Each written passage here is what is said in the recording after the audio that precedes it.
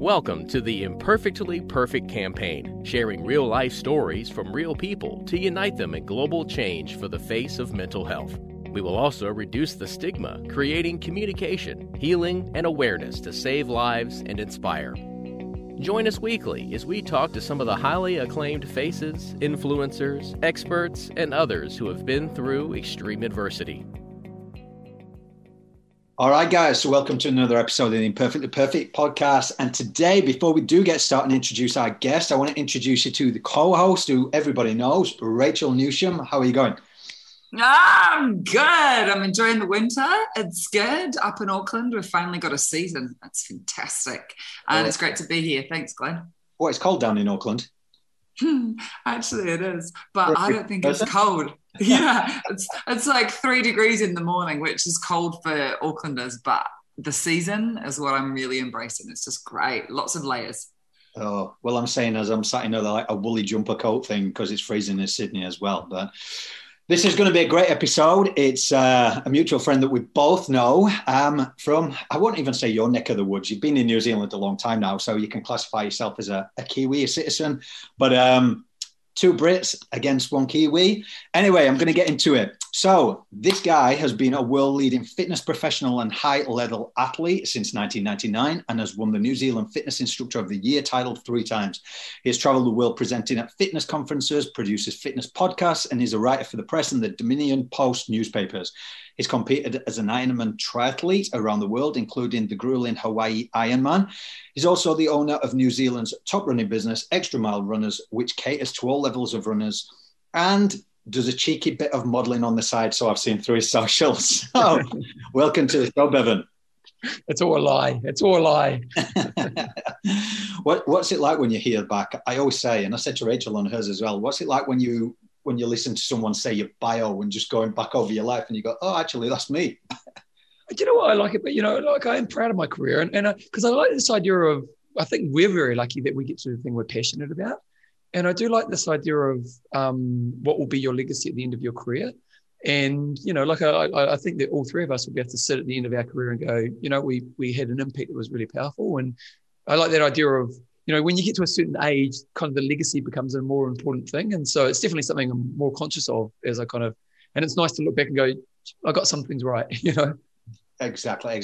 You know what I wanted to delve into first, right? So this is a thing when it comes to these conversations. Recently, I was on a platform and I heard a friend that I'd recently made.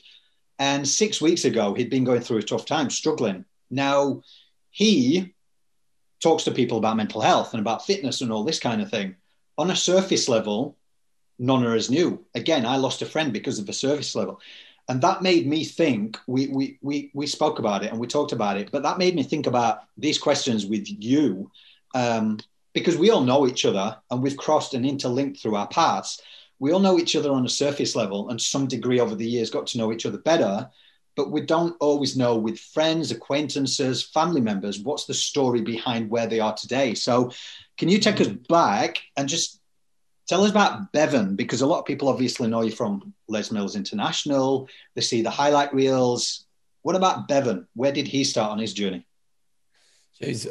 Well, so I am the good old fashioned turn your life around story. I was basically a failure. So I left school at 15 and the joke I often make is that I wasn't the kid who was intelligent, who didn't apply themselves. I actually was just a bit thick. And that was shown, like I couldn't spell, I couldn't read. I just really lacked any kind of intellectual knowledge. Now, luckily for me, I always had very good social skills. So I was always understood people, but academically I was just, a real failure. And so I kind of left school at 15 and just feeling like a failure. And it was kind of represented in many ways, but it kind of led to me just going down quite a destructive path. And I'm kind of like all three of us are, we're kind of 100% people. If we're going to do something, we're going to go all in. And for me, that was represented with drugs and alcohol. And there's this kind of just slow degrading of self that happened. And so it was drugs, it was alcohol. And I was the guy who, if I'm going to do it, I'm going to go all in. But ultimately what happened was there was a loss of self that happened. So I remember I got to the point where I became a really bad stutterer. like a really bad stutterer. Like you would have thought I had a stuttering problem. And it was purely just because I had no confidence as a person. And ultimately what was happening was I was just more kind of isolating myself, using drugs and alcohol, and kind of my ethics were really low. Like I was getting into crime, and my partners I was just kind of horrible to. So I was just this really kind of damaged person. And unfortunately at that age, I just didn't really know a better way forward.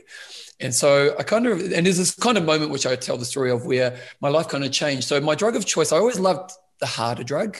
I was, I like dope and all the rest of it, but for me, like mushrooms and LSD and the drugs which really kind of took you to a deeper place was kind of my thing. And I remember one night I took a really high doses of LSD.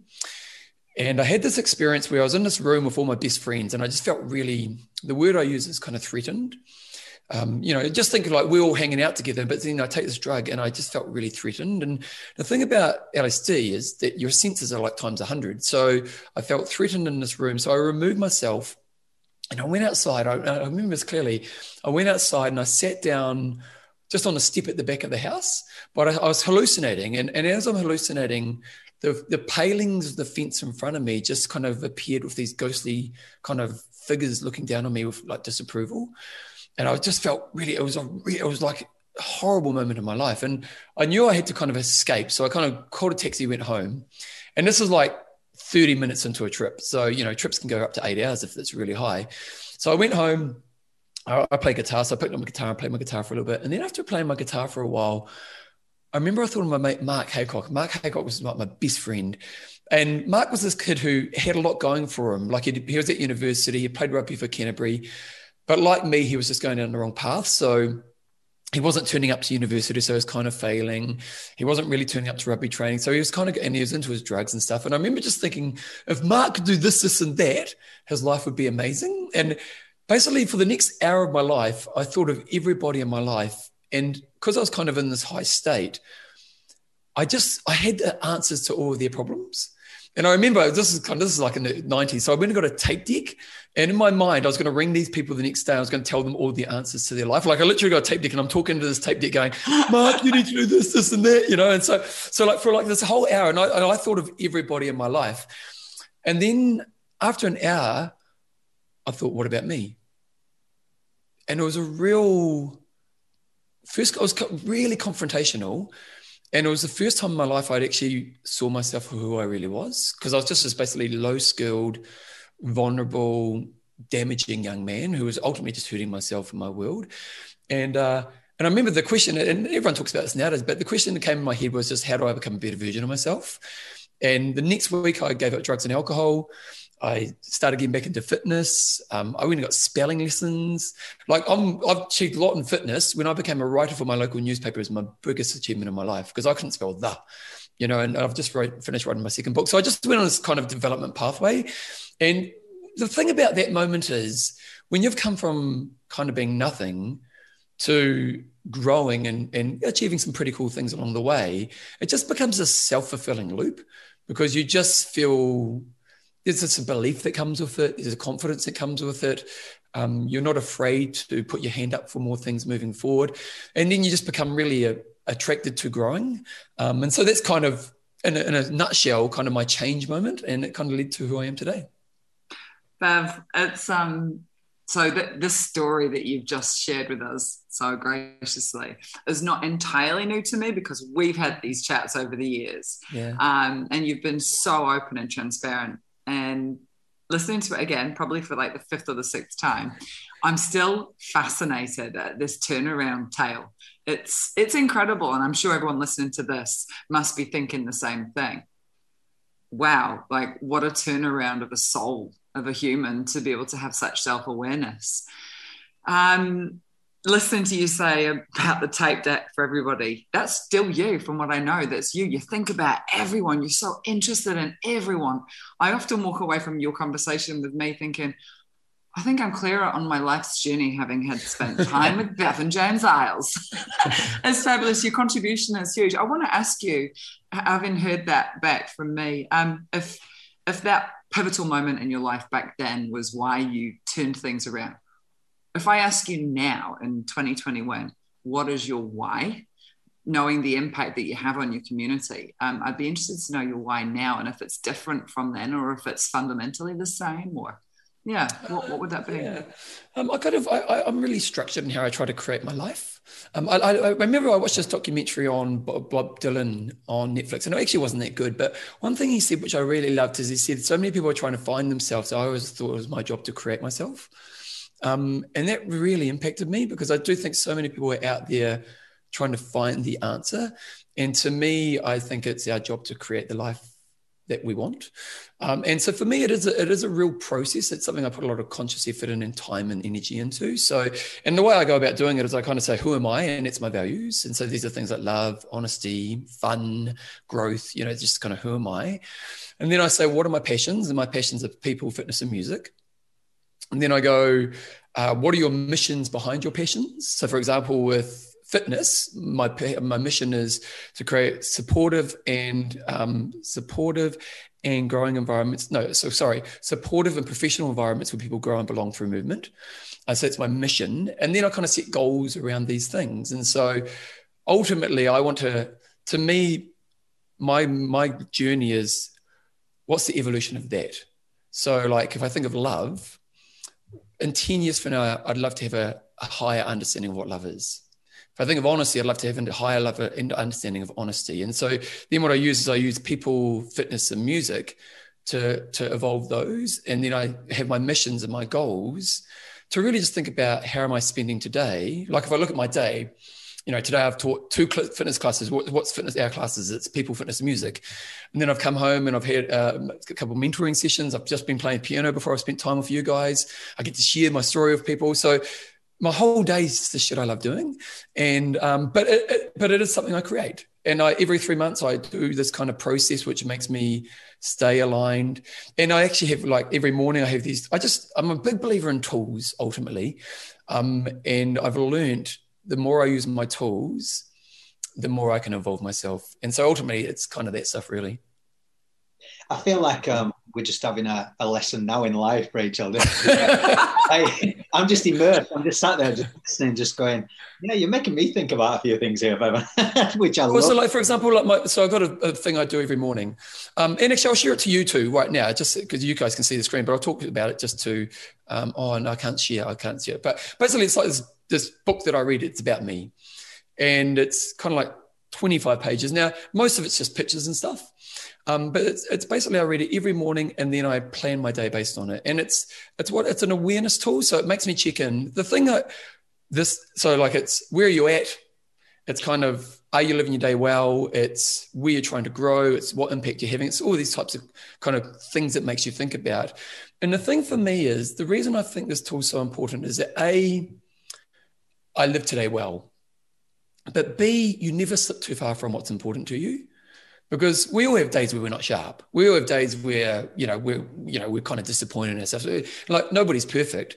But I think the problem for a lot of people is they don't catch that early enough. And so, what happens is they have a bad day and then it becomes 2 days, and then it becomes 3, and then it becomes a month and so on. And then they wake up and they've lost themselves. And to me, like, the morning tool for me is, I have crap days. I have days where I, have behaviors and ways I think that aren't working for me. But that tool catches it and it goes, you know what, get back on track. And to me, again, it's just these use of tools. It allows me to stay in a place where most of the time, you're never going to wake up in 6 months from now and go, geez, who's this guy? Because I catch it the moment you fall off. And I just think tools are a really good way to kind of, like, I do this mentoring work and I know I've done a good job when someone says, I just feel like I'm being me. And to me, I just think we need tools to make sure we're doing that in our lives. I think that's amazing for anybody to listen to. And ultimately what I'm taking from that is where I've gone in my journey. And me and Rachel often speak about this, and you're stepping into your truth. And even that you just said there, when somebody says on a mentoring session, I just feel like me. Well, you've got out of them that truth. That's ultimately who they are. So I think that's amazing. But if we rewind a little bit, you spoke about feeling like a failure. What transitioned you into fitness? Because we know there's a commonality about bringing people together and the love, and then you had the stutter. And how did that come into play to where you are these days? So what happened was, as I was kind of a druggie, one thing I did do is I started playing guitar, and I was never, like, I was always a good athlete, but I was never the athlete who'd worked hard at it. I was kind of just a good athlete. And so I was kind of, I wouldn't say I was an amazing athlete, but I had talent, but it wasn't because of effort. So you get the athlete who's got no talent but got a lot of effort, then you get the athlete who's got talent but no effort, and then you get the ultimate athlete who's got talent and effort, like a Richie McCaw in rugby, or, you just think of the top athletes. And so while I was a good athlete, I'd never actually felt I was good at anything, because academically I'd failed. While I was a good athlete, I was just kind of naturally good at it. And then I started playing guitar when I was about 17, and it's kind of a good thing to do when you're into drugs. And and I worked really hard at it. Like I worked, because I just became in love with playing guitar, and I worked really hard. I remember one night a lady by the name of Sarah Woolley, she turned around and she said, "You realize when you're not around, all your mates say you're a really good guitarist." And that was a bit of a profound moment for me, because it was the first time in life where I'd actually worked hard at something and got better at it, and actually could see that. And so then when I had that epiphany that I needed to change, I kind of just had this really simple formula. If you want to get good at something, just work hard at it. Like, it was just a really simple formula. And then luckily, so then I started getting back into fitness, and that's when I started training again. And then I started going to a gym, and it was just a really simple, and, even as a Les Mills instructor, like, I failed my first module. Like, I didn't even pass the Les Mills module. I failed it. But I was like, don't worry, I'll work hard at it and I'll get there. And it was just a really simple formula. And so it's kind of a trait that I've always had, is if you want to be good at something, just do the hard yards. And yeah, and it's kind of, in some ways there's some faults with that as well. But in many ways it's helped me a lot in my life. You've got such an open-minded perspective on the world. Ever since we had those chats when I first moved to Auckland, and I was living in Ōrākei, we had some wild chats. I was like, who is this dude? Like, I've never met anyone quite so open-minded. Such a clever guy. I'm picking up on this hard work ethic, and I can see it. Most people that are listening to this won't realize how hard you work at what you do. They will see your polished, finished piece. Let me ask this question, okay? So visualize probably 50 years from now, 100 years from now, so a few generations removed from Grandad Bevan. What would you want to be remembered for? And is there a way that you could boil that down to something that you go, Bevan James Eyles, and this is what comes to people's minds, the people that love, admire you, respect you. What would you love to be remembered for? Well, I think ultimately it goes along to my values. I think that, like, if, there's a really good story Kylie Gates once told, where she taught a class. So Kylie Gates, for those who don't know, is a person in the Les Mills world. And she taught a class, and then she went to the toilet after the class, and all the members were talking about her. And she's kind of in the toilet while they're talking about her class. And I find that such an interesting moment, because that could be quite a vulnerable moment, because what would be the worst things you'd want to hear? And then it could also be quite a cool moment, because what would be sugar to your ears? And to me, the first thing I would say is, if they were to say Bevan is an honest guy, if he's fun, if he's loving, if he's a person who kind of grows, those values would be the first thing. But I think ultimately it's that in my morning process, one of the things one of my affirmations is when people spend time with me, they'll feel life is better. And I just love that, and to me, if you're doing that in your life, you're probably doing things right. And wow. What that means is it means different things, doesn't it? Because sometimes it's just having a laugh. Sometimes it's being the deeper meaningful. Sometimes it's that my presence has a good influence on the world. Wow, I can account for that. It's working, definitely. I love how you put that down. When I spend time with you, I definitely walk away clearer, sharper, and that's ultimately for the better. So thank you. Thank you. Yeah. And so, that's what we want, isn't it? I think, well, at least I do. I'd like to think, my time on this place has made the place a better place. Certainly has. And you know what? I just had whether you call it an epiphany or a profound effect. So my story of following you guys from the Les Mills DVDs to New Zealand to actually land in Christchurch and get the wrong gym, thinking it was just one place. I didn't know that. Brought me in front of Bevan, and he actually shaped a lot. And I've told him this once before, but I don't know if I've told you, Rachel. He shaped the way that I wanted to become an instructor, purely because one of the first classes that I ever went in, obviously packed with Bevan, and everyone's like, wait till you see Bevan James. And he was on. Straight after the class, Well, first of all, I was sat on the floor and he came and spent time with me. And then after the class, he immediately ran out of the class. And at first, the British in me was like, where's this dude going? Like, is he not going to stick around? And I walked all the way through the gym to go towards the changing rooms. And he was stood at the top of the stairs and he shook everybody's hand and high-fived everybody. And he made a profound effect. So now if we're looking into why and what shaped us, man, that just makes sense. I got the wrong gym, but you shaped my whole career in terms of that. So maybe I wasn't meant to go to Auckland. I followed you, Rachel, and everybody else. Get to New Zealand. Got the bloody wrong direction. It is funny. You know, one thing I think is really important. One thing I think is really important with this is that we're very lucky because we're leaders. And I remember someone once said to me is once you get on stage, you kind of get, I don't know if the power is the right word, but, you know, people get put up on a pedestal, have an opportunity. And we're very lucky because we have this opportunity. And it's just that thing of what do you want to do with it? You know, and, you know, like I remember one time some guy at the gym came to the reception, rang me and said, can you come down to the reception because some guy wants to talk to you. And this is a guy, and he said, oh, you changed my life. And literally he come to my class once. He didn't even live in the city. And I had a yarn to him and I just helped him think that he could do more. Basically, that's what happened. And, you know, but because of our position, we get this opportunity. And I remember when I was probably late 20s, I kind of realized, shit, we're Pied Pipers. And it's just then, well, what do you want to do with it? You know, and so like for me to run down and high five and make myself special, it's like 2 seconds of effort. But if that made you feel that way, well, how cool is that? You know, yeah, and that's what it's all about. What's that? 2006, and now we're on 2021, and I still tell everybody on my fitness journey. But what you were saying a little bit early on, so I ask everyone this question, is you even brought it up, like nobody's perfect, none of us are perfect. So what ultimately does being imperfectly perfect mean to you? Well, what does that mean?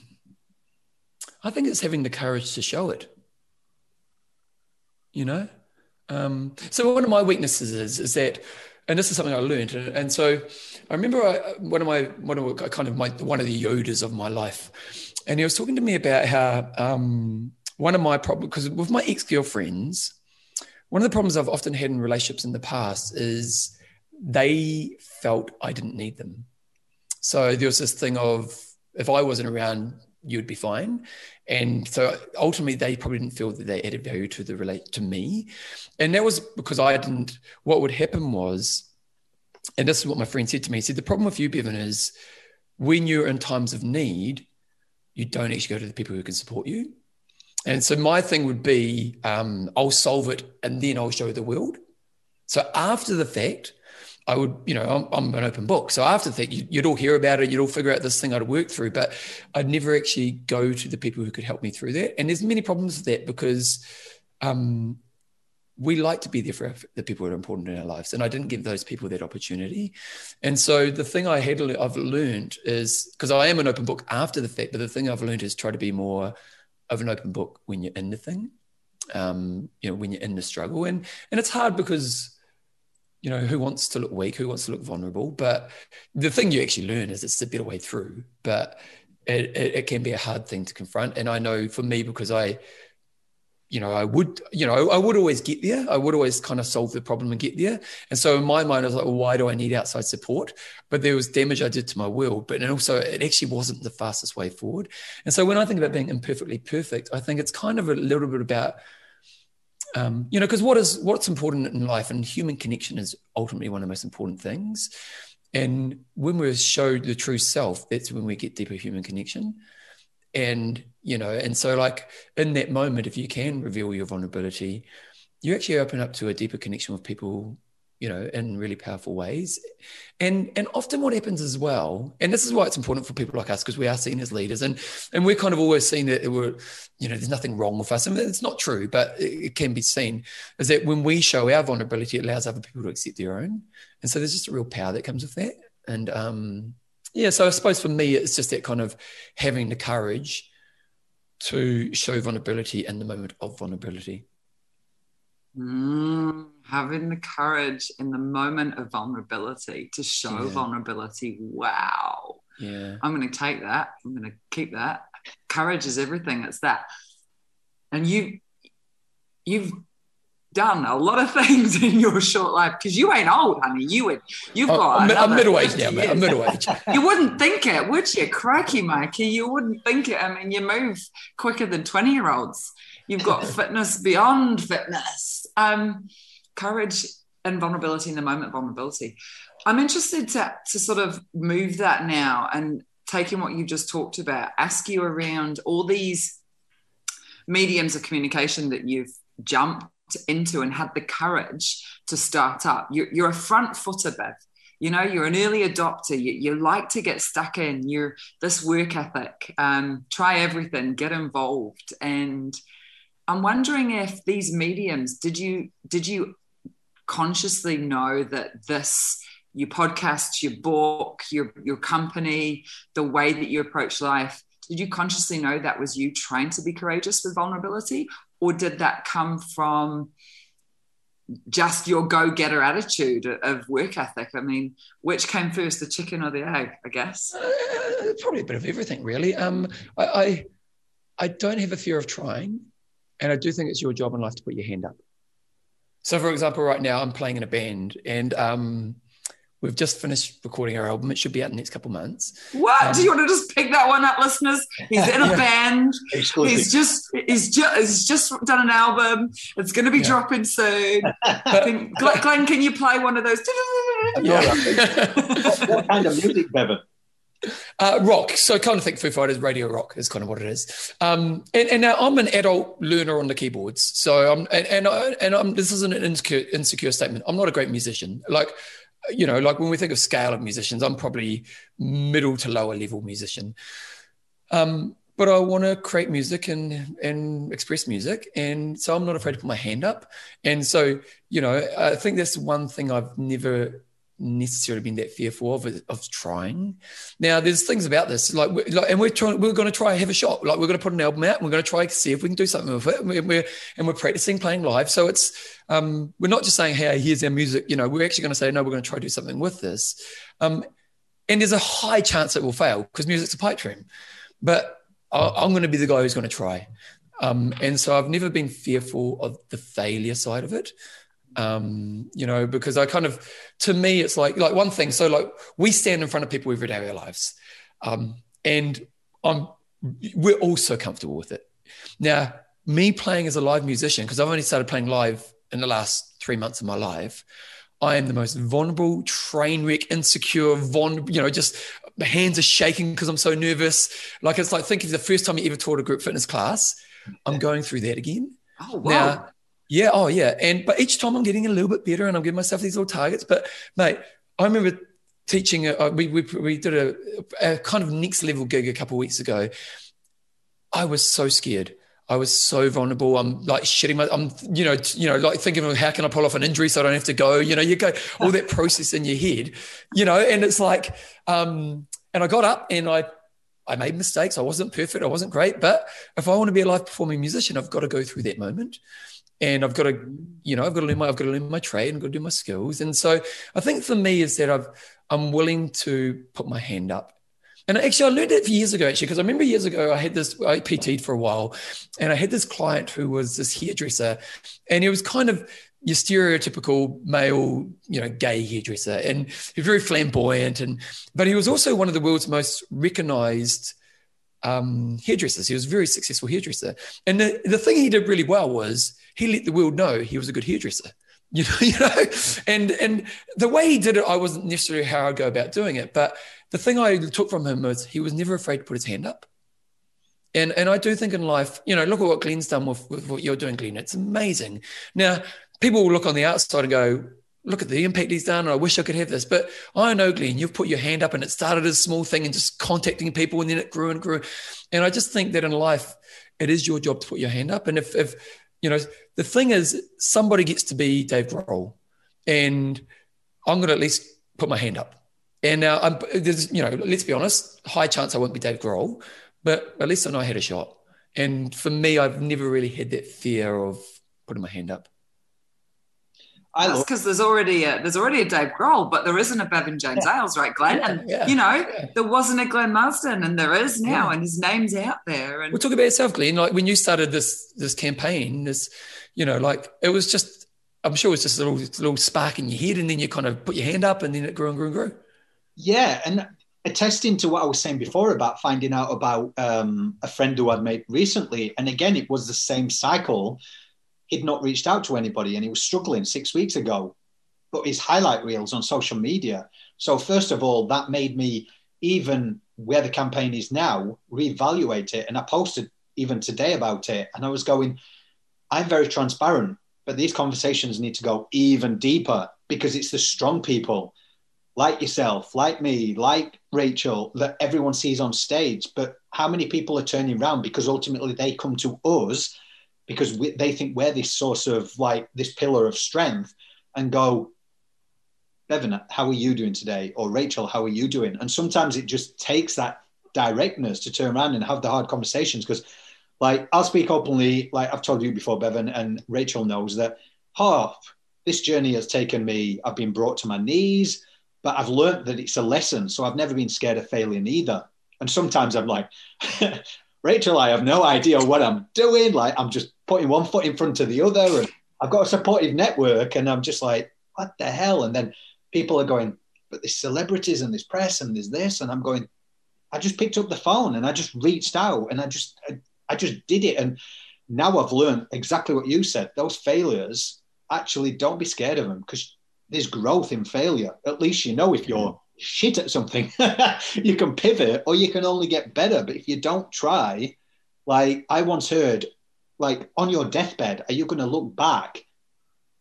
I think you've heard of the viral video where a nurse or somebody talks to people on their deathbed and go, is there anything you could have ever done? And it's like, I wish I'd have tried more. I wish I'd have just gone for what I wanted to do. And that's always stuck with me. And I thought, yeah, you know what? From you guys, from my fitness career, I've never looked at somebody on a pedestal. And I know a lot of people get put on them from highlight reels, but if there's anything I think we all agree on, when you're in fitness, you don't see a title or a profession, you see a person. And I've always taken that. So that's been my journey. And yeah, it's turning into a little sub thing. It's like, you guys have put that on me through my fitness journey. So has there anybody who's made such a profound effect on you? I know you mentioned that woman that said about the guitar, but anybody that has ultimately just made you sit back and gone, oh, wow. Yeah, it was my first manager at Les Mills, a guy called Chris Waugh. Chris Waugh was this guy who's just deeply intelligent when it comes to people.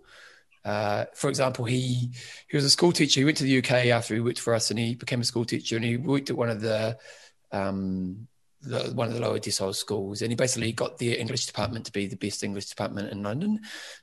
He had the school board come watch him, and they said, what you're doing is so phenomenal, but we can't duplicate you. You know, he's just one of those people. And he was so important for me because he taught me to find my values. And he just understood what it took to keep me at my highest level. You know, to me, a mentor's job is to understand where the person is and then understand how to stretch them at the right level and give them the tools.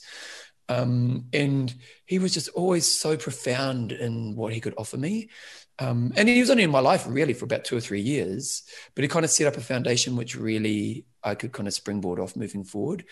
And to these days, I don't necessarily have people in my life.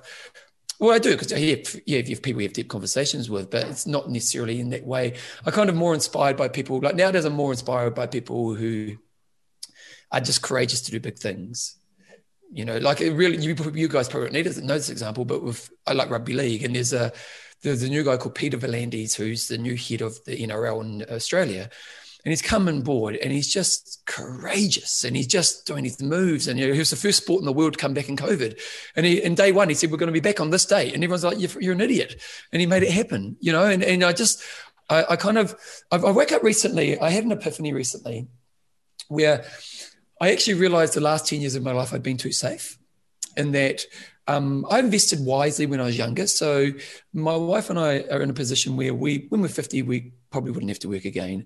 And so what I discovered was that I'd almost was waiting for 50. And the problem was that I've got a good life. so I could justify staying in this place. So, like I do the thing I love. I've got a business that works really well.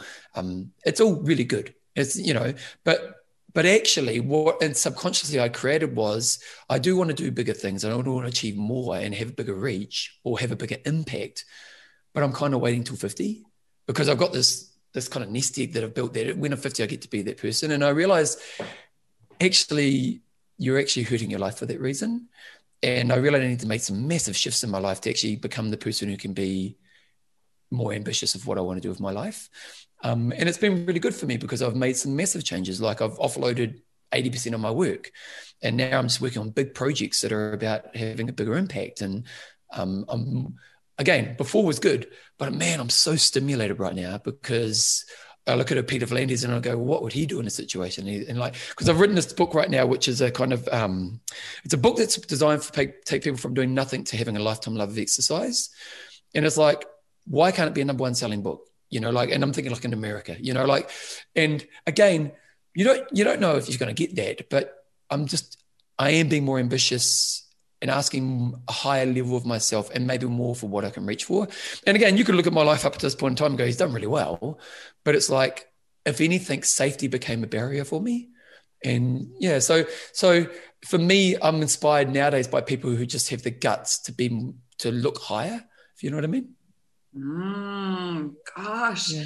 I'm looking back and I'm listening to you talk and I'm just going, far out. I was really tired today after a big day of work, but this has really energized me because of your drive and your eyes open attitude to life. And I'm thinking, how many times did the universe push back on Bev and James Eyles and say, you know what, this is all you're going to be? And then these moments where you put your hand up and pulled the mirror on yourself and went, is this who you are? Are you happy with this? You seem to keep asking yourself, are you happy with this? Are you happy? You're one of the happiest guys I know because you're so busy and you're so good at contributing to the community. And yet still here you are going, but is that it? Is there more? Could you do more? Can you offer more? It's such a full life. I do wonder, asking you this question, what do you want to be remembered for? How can you ask a man that question, Rachel, who's literally not even started at his potential? It's like he's not even reaching his potential. Then there's the question, when you mentor people, who is your mentor and who are your mentors? Because who you are as a human being is very inspiring to many people around, and it'd be very, very cool to know who you admire. I don't actually use a mentor as such myself, but to me, I'm going to go back to my tools. I think, you said it there. You said you put a mirror in front of myself. I think the ultimate tool is awareness. Good, honest awareness. That is the greatest tool. And then to act upon that awareness. The reason I was able to have that moment where I realized I was safe is because I sat down and gave myself 5 hours to think about myself. And I'm sure anybody listening to this right now, if you took a day off, went somewhere nice, just put some good hard questions in front of yourself and then made a plan, like in our world, our fitness world's a hard world, this, Rach, it's a young man's game, it's a tough game. It's, there's some questions that we don't ask because we're safe. And I just think that ultimately, if you've got good tools that make you have awareness, you're going to have to confront. And then if you can, then you can make plans that can help you move forward. And there it is. Yeah. There it is, if you can, because you're saying, I'm sure if you all go away and everyone's listening to this going, yeah. I mean, I've done that. I've had a couple of hours to myself, or I've taken a Sunday off, but they might ask the questions, but we don't action them, do we? Okay, so I'll share on this because I do have lots of thoughts on this. So I think the problem is people are terrible at creating the plan. So I've got this 5K running business and we're really successful. So to me, success is, do people achieve the goal? So when I'm selling you something, do you actually achieve the goal? So our goal with this program is to get to run 5Ks. Our target market is unfit, overweight, haven't exercised in years, vulnerable, insecure, have a story that tells them they're going to fail. They join our product saying, I probably won't get there. So the only reason they join is because they see we've been successful. Now we have a 90% success rate. So 90% of the people who join end up running 5Ks with us. So we know how to make them successful. And starting this product was the best thing for my career, because one of the downfalls of the fitness industry is we're really good at helping fit people, but we really fail with the people who are unfit. And, you know, look at all the products on the market. They're really targeted for people. So when I started this 5K business, I kind of failed them from the first period. Like the program wasn't that successful. It was because all the lessons, I had to learn so many new lessons. But one thing I learned was that, so there's a few things that are really key. When you try to create change, the first thing you've got to get right is what I call your entry point. And your entry point is the first thing you're aiming for. So like, for example, in the 5K program, they join. Now, their first session is really important because these people can have one bad experience and they'll quit. So, because they're so on the edge the whole time. So their first experience is really important. So the entry point is when I start doing this behavior, when I enter this behavior, where can I guarantee success? So for the 4-hour program, they do a basic strength workout, very basic strength workout. Then they do 3.5 minutes of easy walking and then 30 seconds of and very light running. We're telling them to slow down. We say, go slower. They go, I can walk fast, doesn't matter, go slower. And then they do like 7 sets of that. Now, they come along, they do that first session, and the entry point's achievable. So they walk away from that first session, they go, man, I've done it. And then what they do is they come along and they do a few more sessions at that level. Now, the next point is really important because then we think, how do we stretch them in a way they can still be successful? So once they've done 3 sessions at that level, then we do ask them to grow, but we ask them to grow in a way where they can still be achievable. So it goes from like 30 seconds to, I think, 45 seconds. Now, even for these people, that's still a jump that's scary for them, but it's achievable. And I think what happens a lot of time in life is that we have the awareness moment, we want to create change, but how we set up change sets us up to fail. And I think often what happens is because we think about the outcome we want, or we think about the result we want, or we think of other people who we know have achieved these things, and we don't actually think of the wisest plan forward. And to me, the first thing you got to, so let's say, you know, you want to bring music into your life. So you are thinking about, you know, you want to play guitar. Well, what's an entry point? Now, a lot of people are going to go, well, I want to learn a song that I can play at a guitar, you know, at a party. Well, your entry point might just be to learn one chord, you know, and be able to learn one chord and strum it 4 times and to be able to do that for a week. And then your next level would be go to learn your second chord. And I just think people don't manage their growth pathway very well. And to me, if you can become a really great manager of your growth pathway, then what happens? Because the really fascinating thing about our 5K experiences, normally about 6 or 7 weeks into it, they come up to me and they say, Bevan, I see other runners and I think I'm a runner as well. Now, this is a really important moment in their journey because what happens is they've shifted how they believe about themselves. You know, and that's what, you know, if you can create a good growth pathway, you build evidence, which changes your belief pattern, and then your belief pattern becomes a new identity. And to me, I think a lot of people, if you are listening to this and you're going, okay, I'll give myself the awareness moment, but I never actually created change. Well, where's a really wise entry point, and what are the stretch points along the way where you can actually be successful? And that's something probably it's worth thinking about. It's amazing the way that you even put it, because even that relating to anything in life where too many people don't enjoy that process. That is the point, that the growth actually comes. So I think it's amazing what you're doing and the way that you just brought it out there. What would you say to anybody that's listening now through your career, through fitness? In fact, I'll touch upon this question because it's something that Rachel's really big into, and I know myself. What have you learned when it comes to just relaxing about body image? Because we're talking predominantly, we've all got a fitness background. Yeah, totally. You were at the beginning, you touched upon it. Now it's like a younger person's, we're all getting older and the next generation are coming up. Yeah. Where's your head with that? If there's anybody listening thinking that they have to look like these pinnacle of what they see. It's pretty tough nowadays too, isn't it? Because let's be honest, with the Instagram world and, you know, it's really tough. I think it's tough. To me, I think the first thing is your focus should always be growth, and the reward of growth is image. You know, like I like looking good. Don't get me wrong, and it's something I do care about. You know, I'm not going to deny it. There is a little in my mind. It's like me to look good. I'm a good manager of my health and fitness, so I never really look that bad. So I know how to manage that.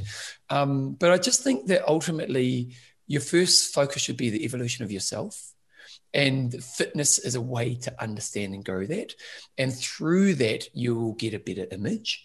I just don't. I really worry about people who think image first.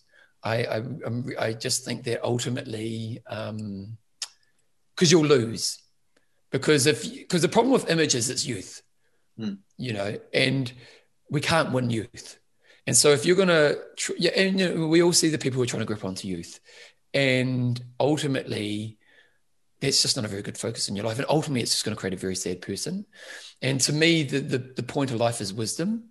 And so, if you're going to use fitness as a chance to evolve and grow yourself, well, then fitness is because fitness is tough. Fitness, you've got to build character. Fitness, you've got to, you've got to overcome adversity. Fitness, you've got to build friendships. There's just so much good that comes with fitness. And if you put your focus on the growth of fitness, you'll get an image that you can be proud of, but it wouldn't be the focus of that. But it is another problem I think that we have is that there's a lot of people who are really healthy but are too worried about their health. There's so many people who have amazing bodies and they worry so much about their image. And it's like, to me, it's like that kind of the resource of your mind. So the resource of your mind is, where do I spend my time thinking? And to me, I want to spend my time thinking about how to connect, how to solve big problems, all that exciting stuff. If I'm spending my time thinking I've eaten too much food today, when actually I'm in really good nick, what a waste of my mind resource. And it's just that real question of, where do you spend your time thinking? And is where I'm spending my time thinking a waste of my life? And unfortunately, now there's some people who do need to think about their health and they do get planned for, but there's actually a lot of people who are really healthy and are worrying about stuff they don't even need to worry about. Like if I were to worry about what I eat, what a waste of my life. I've managed my weight for 25 years. I know how to, it's never been a problem. So why do I need to worry about it? And if I were to worry about it, well, then I'm losing opportunity to spend time thinking about problems or things that are way better use of my energy. So it's a tough one, in comparison. It's really tough because nowadays it's so put in front of your face. But I do think if you could put your energy on connection, growth, enjoyment, you're going to end up with a better body anyway. Listeners are probably just absolutely enamored by you, Bevan. You have such a balanced approach. It's like you've got all the answers to everything. I'm listening and I'm thinking that this book, I can't wait for this book, I'm wondering, I'm going to pose this to you. Do you think your growth mindset, and that's a phrase that has probably been overused, so do you think your self-awareness, your ability to have such a high work ethic and your craving for growth has kept your mind so busy and so healthy that ultimately you are physically healthy? Because mental health really does impact people's physical appearance. I often say to people, hey, look, if you're happy on the inside, the outside will take care of itself. Yeah. And I can see how my own personal happiness has definitely been reflected externally. Okay. People can see, but then on the other side, I've looked ripped and absolutely shredded and I've been fittest I've ever been, but they're miserable. So do you think your balanced approach to life with this growth mindset and work ethic has helped keep you physically in such good nick? Yeah, I think ultimately for me, my experience is, it's kind of, what do you prioritize in your day? And, one question I do when I do public talks is, what's the first thing that gets dropped when you get busy? And it's kind of everything that's good for you.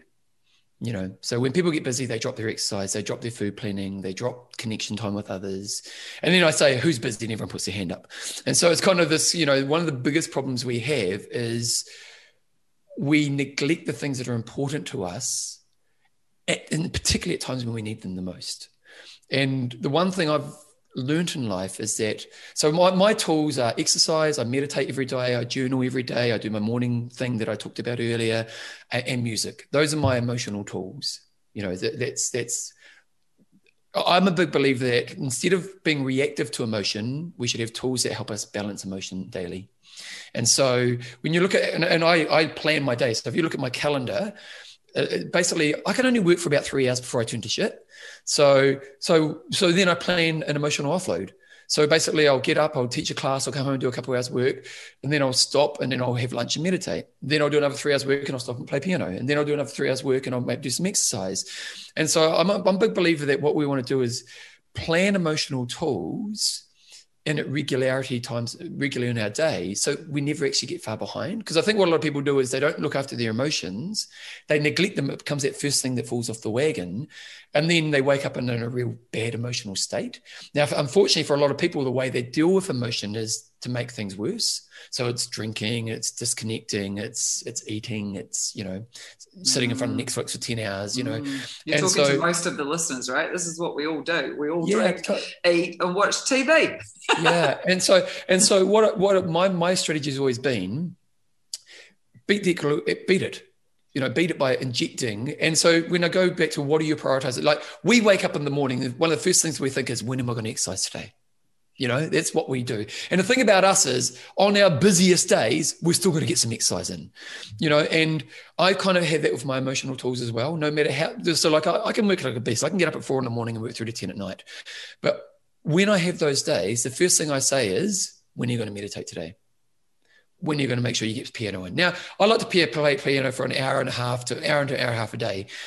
On those days, I ain't going to play for that long, but I'll get on and do 20 minutes or 15 minutes.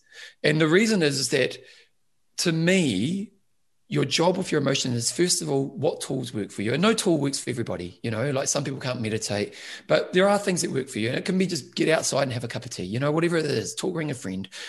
And then once you start to understand what your tools is, your job is to look at your day and go, my job is to inject these things in. And I like to do it in time periods which give me a mental release, but also give me an emotional release. So like if I've got a really high stressful business thing happening, if I meditate, I come out the outside, I can just solve it much more wisely. So there's that. And then there's also I just have better energy for the second half of my day. But then the second thing is to become what I call a healthy high performer. And that's this thing of, when I'm most busiest, I defend those things most, instead of neglecting those things. And so it's like, if you're listening to this, you probably know what those things are to you that help you look after your emotions. And when next time you're busy, ask yourself, how do I make sure I put those things first? Now, what's really interesting about this stuff is, you function, you know, your emotions get looked after. But the second thing is, you actually function higher at the things you're trying to do anyway. So like if I stop and meditate for 20 minutes, I do much better work on my business in the second half of my day anyway. Whereas if I don't do that, the second half of my day, I'm a bit shit, I'm a bit mush, I'm a bit distracted. So it's not just because it looks after my emotion, it means I also function as a higher level person. And to me, I just think that ultimately, one thing we all need to understand is learn what my emotional tools are, learn to inject them at regular times throughout the day, so I have these little offloads, but then also become the greatest defender of them, because the world will always try to take them away from you. And if they do take them away and how you respond is negative, then, you know, you go in the opposite downward spiral.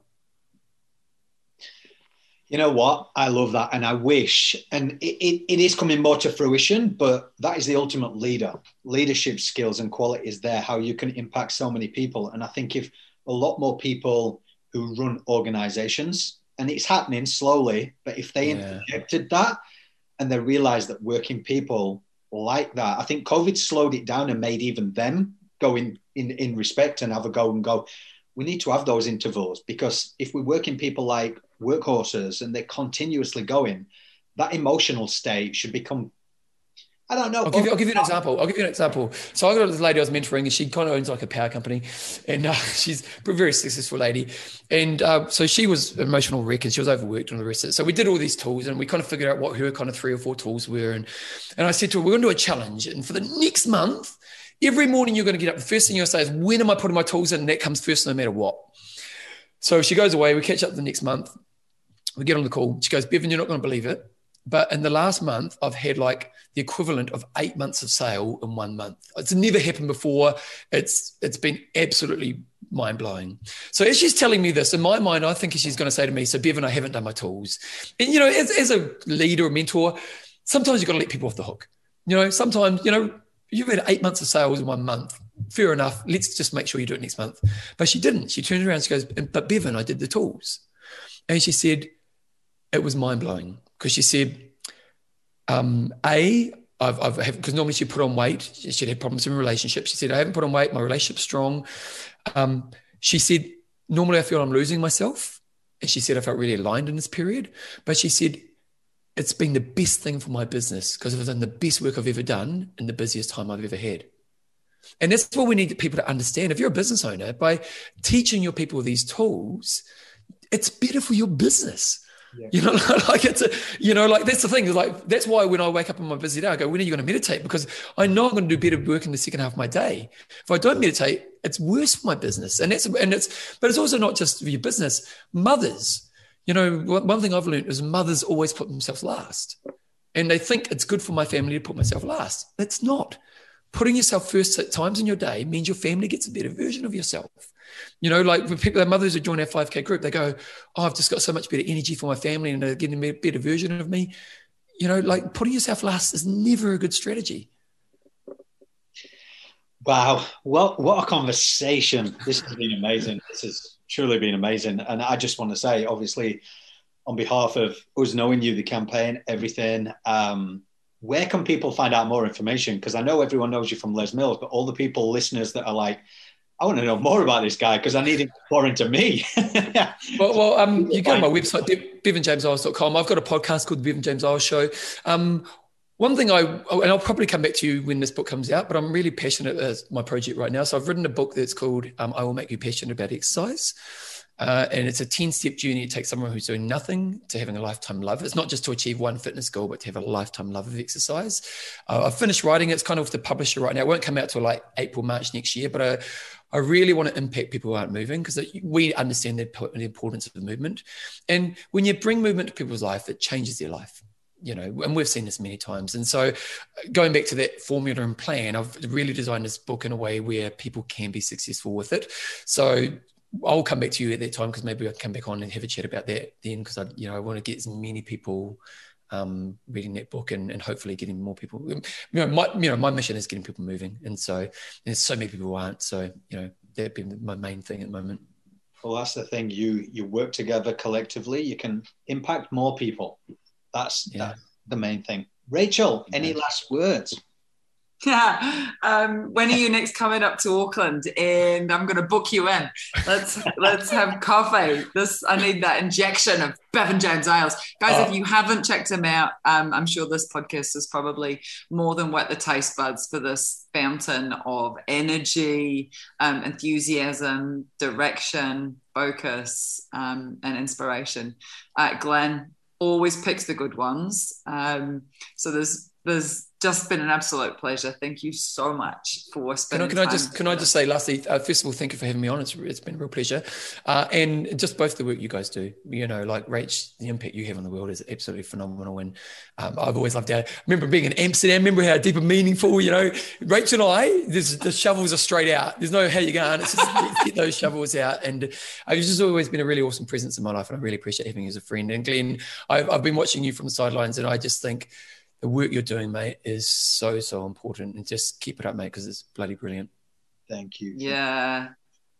Thank you. What he does is amazing. Glenn has brought so many of us together to be able to shine the light in the darkness that everyone, especially in the fitness industry, Bevan, where, it's all about looking good, feeling good. And no one's had an opportunity to talk about when they don't feel good and when they're not sure if they look good. And Glenn and the Imperfectly Perfect campaign definitely became a lighthouse in my darkness. And I'm so grateful, Glenn, that you have spent the hardest yards giving people the platform and the opportunity to see that there is the lightness and a way to connect with each other. We love your work. Saying that, you've got this bright beacon of light around you because there's a light. She does. She's like an angel. She's got the yellow, But thank you. I appreciate you both. You both made huge impacts on my life, as you both know. But guys, I'm going to put all the links up where you can find Bevan. So make sure to go to all the major podcast platforms. But the main thing we always like to say on this podcast is make sure you have those hard conversations because it's the hard conversations that save lives. To find out more about the Imperfectly Perfect campaign and how you can get involved, simply head to our official website at imperfectlyperfectcampaign.org or email us today at info@imperfectlyperfectcampaign.org to speak to one of the team. The Imperfectly Perfect campaign is creating awareness and is not a substitute for professional advice. Should you need help, please refer to your nearest crisis number.